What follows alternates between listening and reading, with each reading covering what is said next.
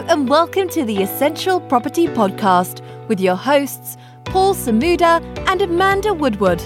With 45 years of combined experience in the world of property buying, selling, investing and developing, they are here to share with you their knowledge in the Stoke-on-Trent, Newcastle-under-Lyme and Crewe property market. Let's get started.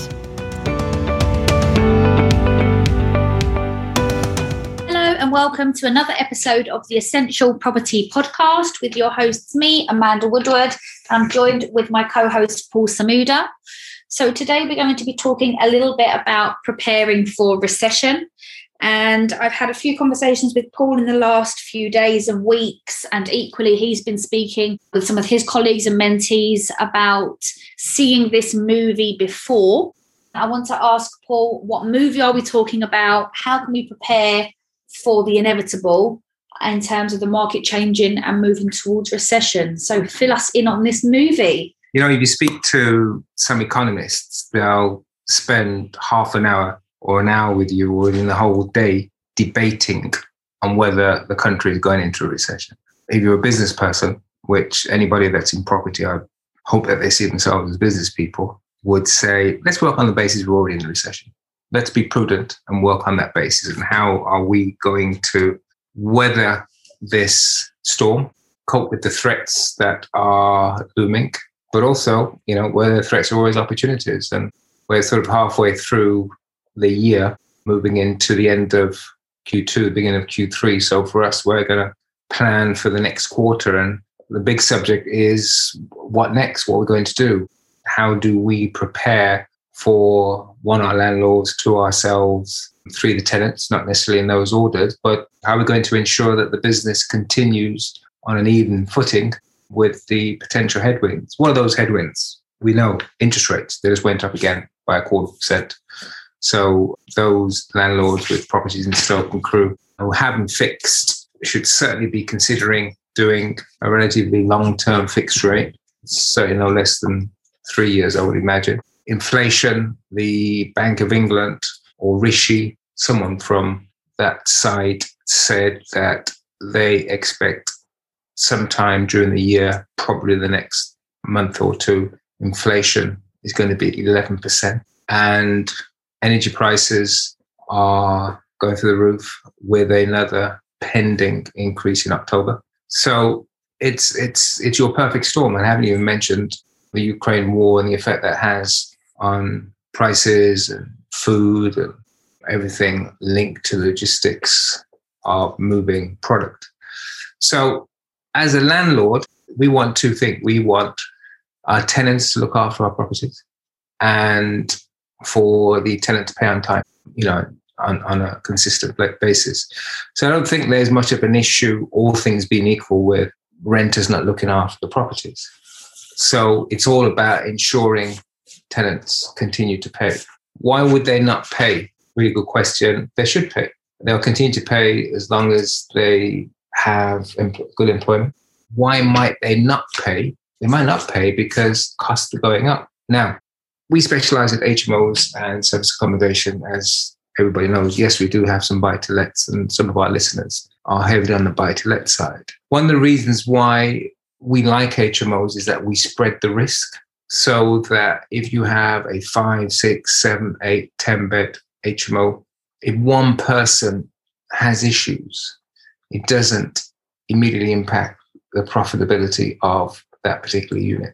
If you have a single let and a family member or your professional tenant loses their job, they may or may not have the savings to continue to pay the rent on time. So that's the basic sort of risk-reward analysis there.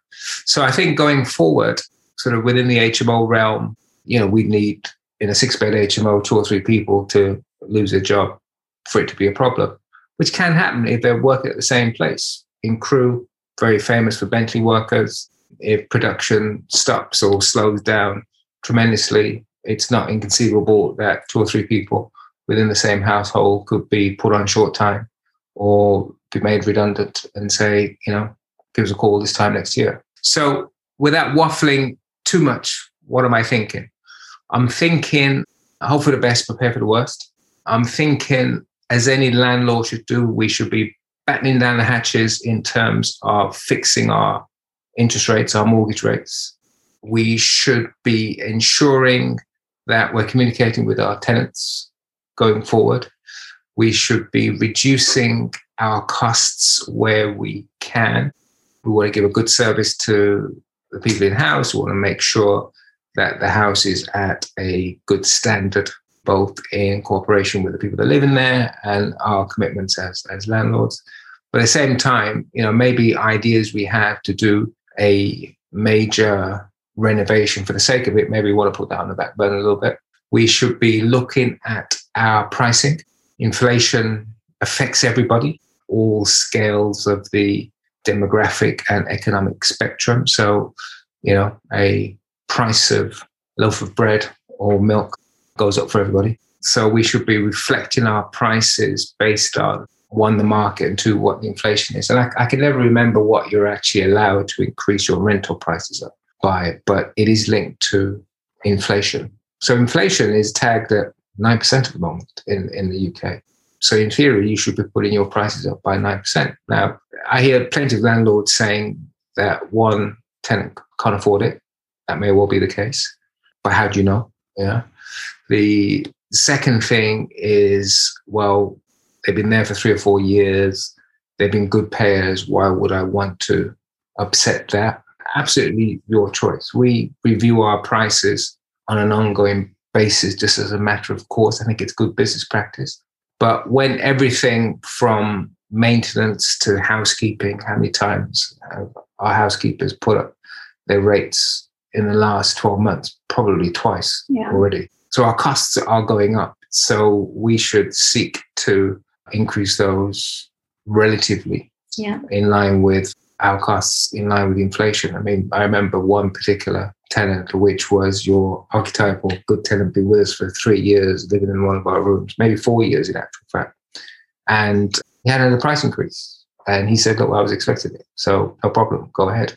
So I think if you don't ask, you don't get. So I think we should be reviewing our prices and then sort of taking it from there. But I mean, I think I've probably said enough as from an intro standpoint. You must stop me from babbling on when I do, Amanda. No, I mean, that's given us an insight into the movie, so to speak. And I'll ask you a few questions shortly in terms of, history repeats itself. And, every perhaps 10 to 30 years, history certainly repeats itself. So we'll arc back a little bit to perhaps the 70s and 80s, or mainly the 70s really shortly. Not that old. A little bit before my time, might I add, that so we can look at, what happened then, and that will give us an indication of what's happening in the future. But just to touch on pricing, we went through in March and April and put up, I would say, easily 50% of the rents. 50% of the tenants had a rental increase. Some didn't, because every time a tenant leaves, we obviously review the pricing at that point for that particular room. So anyone that had moved in obviously recently were paying our new increased prices anyway, as we were planning ahead for the energy increase. So that drove the initial rental increase. Some rooms went from 375 to 425. Some rooms went from 450 to 490. And even whilst I was sending out those emails, I was, a little bit concerned. And I'd probably say everybody, I can't even remember one off the top of my head, that it was an issue for. They just said, okay, no problem. And obviously we justified why and explained why. And they just said, absolutely, as like you said, expecting it, and have continued to stay in the property. Because if every landlord's facing the same thing, even if they're going to market to find a new room, I'd like to think that everybody's in the same sort of situation and is having to increase them a little bit. So we've done that to protect ourselves. We've done that to protect our landlords, and start to, gear up for the threats that come along with sort of the market that we're in at the moment. We have got a lot of, threats along the way. Equally, we have got some opportunities, which we'll touch on in a while. So, Paul, you said you've seen this movie before. I think there actually is a movie called The Perfect Storm, but I haven't seen it, so I don't really know what it's about. But it might have been a landlord, though. It may have been a landlord on that boat. But just let's reflect a little bit to what we're seeing, not just in the world of business, but just people's lives on the ground. And the fact that this is just a bit of a repeat. And then after that, we'll start to talk about the opportunities as a business and how we're planning to take advantage of those as well? I think in the press, people talk about this being reminiscent of the 70s. In the 70s, from what I remember, there was a miners' strike that almost brought down the Tory government. Edward Heath went head-to-head with Arthur Scargill and lost. And Margaret Thatcher came in and did Mr. Scargill in, pretty much. So it was a funny time. They introduced council tax or poll tax at the time. It was a lot of stuff going on. But the comparisons to now there was a bit of an oil crisis. So that's similar to the spike in oil, now spike in power, gas that we're experiencing now. And many people, I think you yourself, have never experienced a time where things seem to have got out of control. So that's one thing. The second thing is just around, I was reading an article today, we were talking about the summer of discontent. And that's a play on, again, the 70s, which had the winter of discontent, which basically the unions said, down tools, we're not working anymore. Unions were very, very powerful back in the 70s. Again, they went head-to-head with Margaret Thatcher and lost. They've never been the same since, which is not a good thing necessarily because workers' rights and all that. But basically, the long and short of it is that we're seeing threat of strikes planned in not a small way.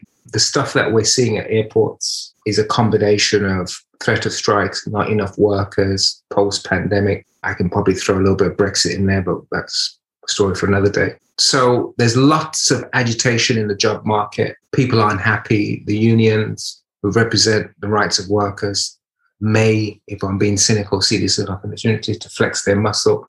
I think we have a government who is, a little bit all over the shop, for want of a better word, which means that they'll do one thing with their left hand, do something else with their right hand, and it doesn't quite make sense, and it has a knock-on effect of that. So I think business overall is anxious because of the job market, because of energy prices. To our point in Stoke, I read an article for a couple that had a couple of drinking establishments, I think a pub and a wine bar, and ploughed in a couple of £100,000, and both have had to be closed because of the spike in energy prices recently, and it's just not profitable. And this was on the back of the pandemic. And that's a thing that we don't forget, but it's easy not to take into account. We've already gone through quite a rough period as producers or service providers or manufacturers. And to come into this situation is quite a challenge. So there's two things from a landlord standpoint that's relevant to us in Stoke, Crewe and Newcastle is one, ensuring that we try our best to get good tenants in the property. And that comes down to good management, referencing and background checks and making sure the affordability is there. And I think the second thing is normally human reaction when things get a bit tough, people capitulate and panic and hunker down. And that could mean we're not going to buy that property we thought we were going to buy. We're not going to trade up. We're going to stay where we are. We'll put an extension in the back in a couple of years. So I think the property market gets a little bit quiet. Which it could do with, let's be honest. Yeah, totally. It has become a bit frothy. And if you look at, I was listening to somebody the other day and they were saying that the most risky assets are the ones that tumble first. One could interpret that as crypto for those who are in crypto. The next risky assets are equities, stocks and shares. They're the next to tumble, and we've seen that in the stock market, both here and overseas. And probably the third leg is probably the less liquid asset, which is property. So there's still strong demand, but I think when people aren't too sure, they may just press the pause button, and that might just take the froth off some of the prices that people have been paying for pretty basic properties that just aren't worth it, still need a lot of work. So taking a breather is not a bad thing. But from an investment standpoint, from our landlords, and we got involved in a number of sales recently where landlords have bought and sold, and that's always happening regardless. So I think there are opportunities for buyers coming in to get, I don't think they're going to get a cracking deal, but I think they're going to get a better deal than probably they would have 6 months ago, possibly, for the average asset. And I think there are assets which are just good assets and you just pay the going rate because they're good assets and they'll grow going forward. But I think there are assets which are just mediocre which were possibly overpriced. And I think they'll probably get a better deal on some of that type of assets going forward. The other thing that happens and has happened historically is, again, when the sale of property, residential property in particular, slows a little bit, people are a little bit nervous about buying. Nobody wants to buy at the top of the market, whether they're a landlord, first-time buyer, second mover. So it slows down and people say, you know what, let's rent. Let's rent for 6 months. Let's rent for 12 months. Let's rent for a couple of years. Let's just see what happens. And then we'll decide what we do thereafter. So they'll just wait and see. They'll sit on the fence. Yeah. So with that, there are opportunities there because there are a bunch of people said, well, we're selling. We're ready to sell. I thought you were going to buy our house. Mr. Estate Agent, I thought it was a strong market. Why isn't our house selling? Selling because nobody's buying at the moment. They've just pressed the pause button. And I think this is where our listeners who are investors and who have a bit of cash or access to cash can come in and save the day for that particular vendor. But, that particular vendor might have to take a bit of a haircut on the price. And, it's not being horrible. It's not taking advantage. I think that's just the way of business. So that's what I would say. I think that's, sort of the first couple of scenes of the movie. We were in the car just a couple of days ago and there was an interview on Bloomberg and there was a gentleman posed a question to a large developer and a property investor. And he said, are you sure you want to be in this real estate space, property investment space, with interest rates looking the way that they are? Which I thought was quite an interesting conversation because, of course, we have to be mindful of interest rates. However, that would certainly not dictate to me in any shape or form whether or not I'm going to invest in property. And I think it's about, making smart decisions regardless of the environment. So I have an absolute, strong belief in terms of property, and in any market we'll be very much in the market, just deciding what it is that we're doing. But the response from the developer was quite interesting because he said, yes, I have a complete confidence in property and I will continue to invest. And for those property buyers out there who are concerned about taking on a mortgage and concerned about the interest rates, don't worry because they'll be renting from me. And I thought that was quite good in terms of the approach of you can either be in the market or not. And whilst one thing might be perceived to be your enemy, actually it can also be your best friend, depending on how involved you are in the space. And I thought that was quite an interesting take. I think you're right. I think it's basically echoing the sentiment of where there are threats, there are always opportunities. Yeah. But also I think what underpins that is if you approach it that property is a long-term investment and it's not based on the headlines of a news channel or a newspaper. Historically, property has always done very well. We live in an island. There's no reason for it not to do well going forward. And I say to people that I coach or mentor, I said, when you look at a deal over a 12-month period, it might be a little bit, not too sure about that one. But if you stretch it out over 5 or 10 years and ask yourself the question, if this is what the rent could grow to, if this is what the value of the property could grow to 10 years from now, and if you look back to where you are now, would it have been a good decision or a bad decision to walk away from that property? Yeah. And nearly every time, based on the statistics that we use for forecasting, nearly every time the answer is absolutely we will buy it. So, that particular investor is spot on. Now, does it mean you just go on and buy merrily, not bothering about what's happening? No. As you said, Amanda, smart decisions in good times or bad times is essential. And we can tell at the moment with fixing in a number of mortgages, some we're doing product changes, but some we're actually changing lenders from some lenders that were a little bit too pricey. And we're getting the properties revalued. And, some have quite comfortably doubled in value in the last 10 years. Some have doubled in value in probably the last 6 or 7 years. So we always understand that. And we're in the space for a long time. The rents have increased, dramatically over that period.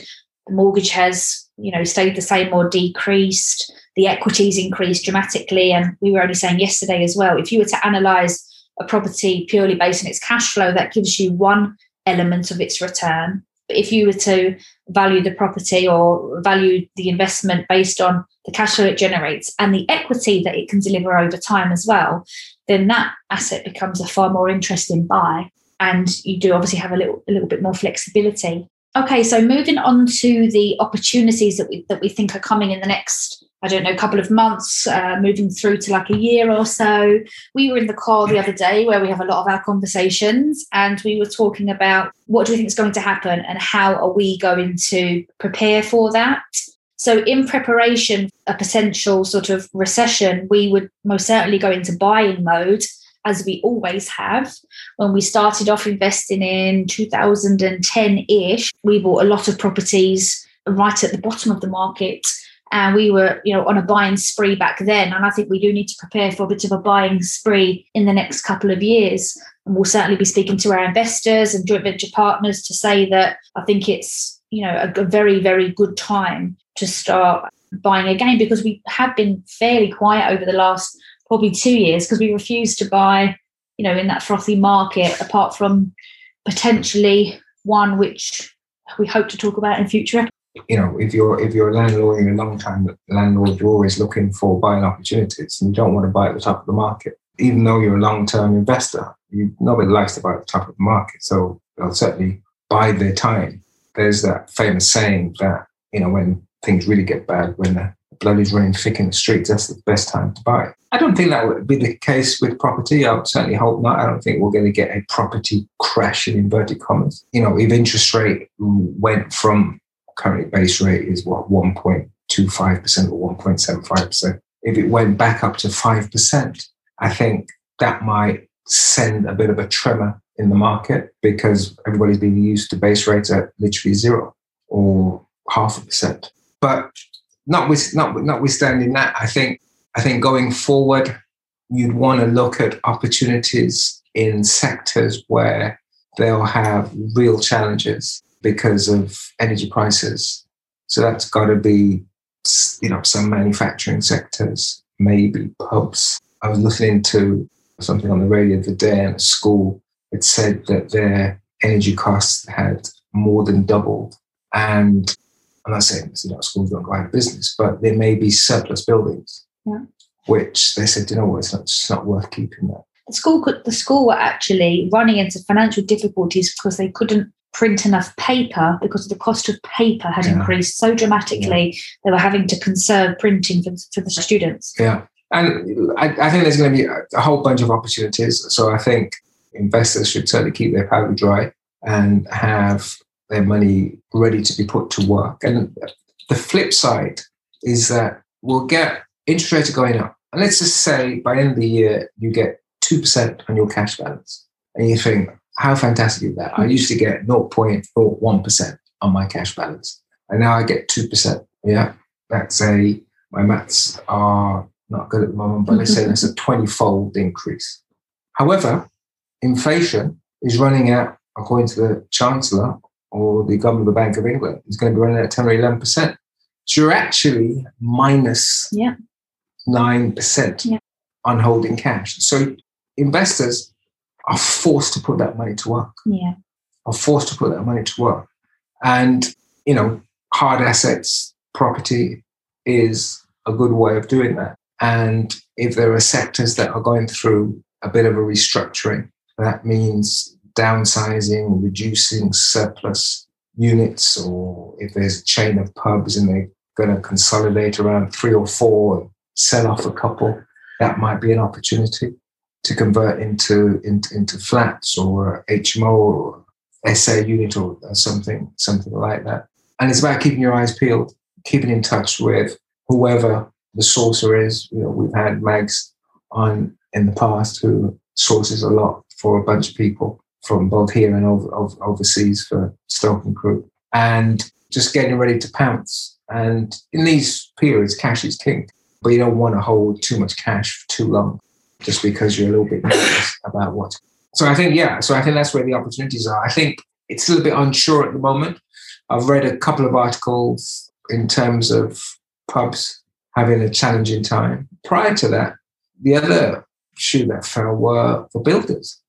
builders were having a really tough time because they had quoted on previous jobs, had a fixed rate contract, but couldn't deliver at that rate because labor costs had gone up, materials had gone up. And it was just so unpredictable as to when they could finish the job. So they threw a towel in. So a few months ago, and more recently, a number of builders have just decided to call it a day. Now, there's no opportunity in terms of necessarily buildings that builders operate from, but it's just one of those threats just to be a little bit conscious of. And I have a colleague who they're in the midst of trying to finalize a conversion into flats. And they've had a torrid time, builders. One has gone bust on them, either in the middle or just towards the end of the pandemic. And one just has to be a little bit cautious. And, sort of being cautious with builders is my number one threat for investors.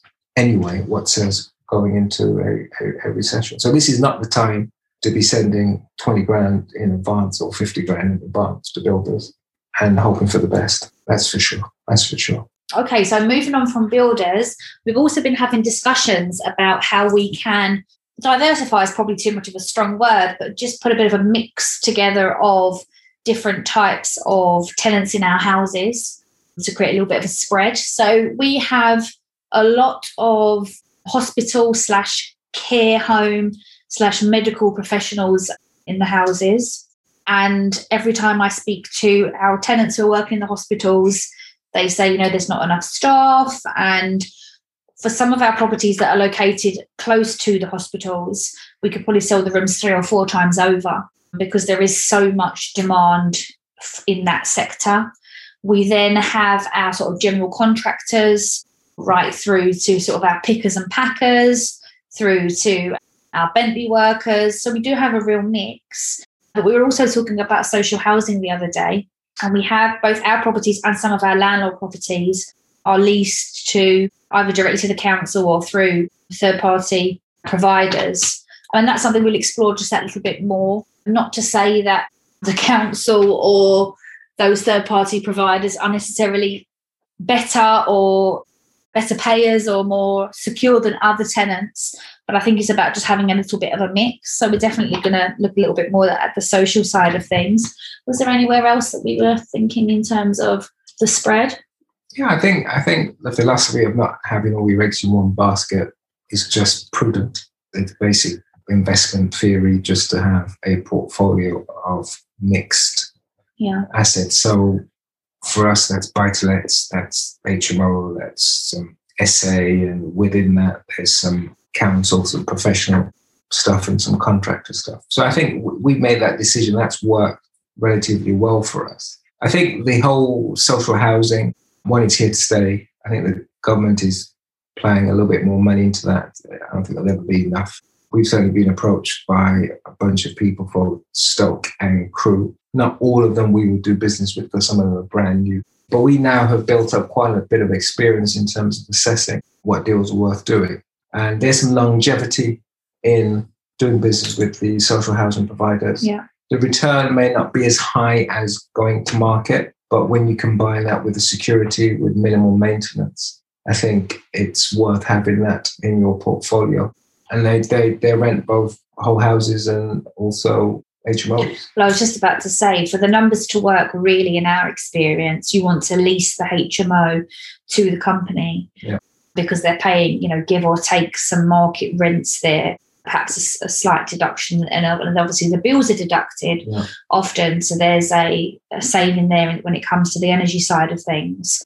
Just leasing a terrace house to a social housing provider gives you some diversity, but not necessarily a cash flow advantage particularly. So there are only a few specialist sort of companies that want HMOs or understand how to manage HMOs for social housing. So when we do speak with those companies, generally we can see which of our landlords would like to go down that road and then package up the houses, for the landlords. We should try and get a couple of social housing providers on the podcast. Yeah. And get them to give their 2 pennies worth in terms of what they do. I mean, I've just sat on one of the forums, the homeless forum, and as a result, connected with a whole bunch of different organisations. And those providers do an amazing job. I mean, I'm so pleased and humble the fact that we live in a country where you have people that can look after and provide facilities for the people that can't afford to. And I think there's some business to be done. I think they have become a lot more commercial than they were a number of years ago, a lot more understanding of the private rented sector. They themselves, while they probably hold a charitable status, some of them struggle to expand to be able to provide housing for some of their clients, whether they're vulnerable or homeless or whichever category they are. So I think we should definitely try and get a couple on and just have a chat with them and share that sort of knowledge with our listeners. I think that will be probably quite useful. I think the other thing for us is, we went into service accommodation because it gave a different mix from a payment profile standpoint, and also in terms of evictions and things of that nature.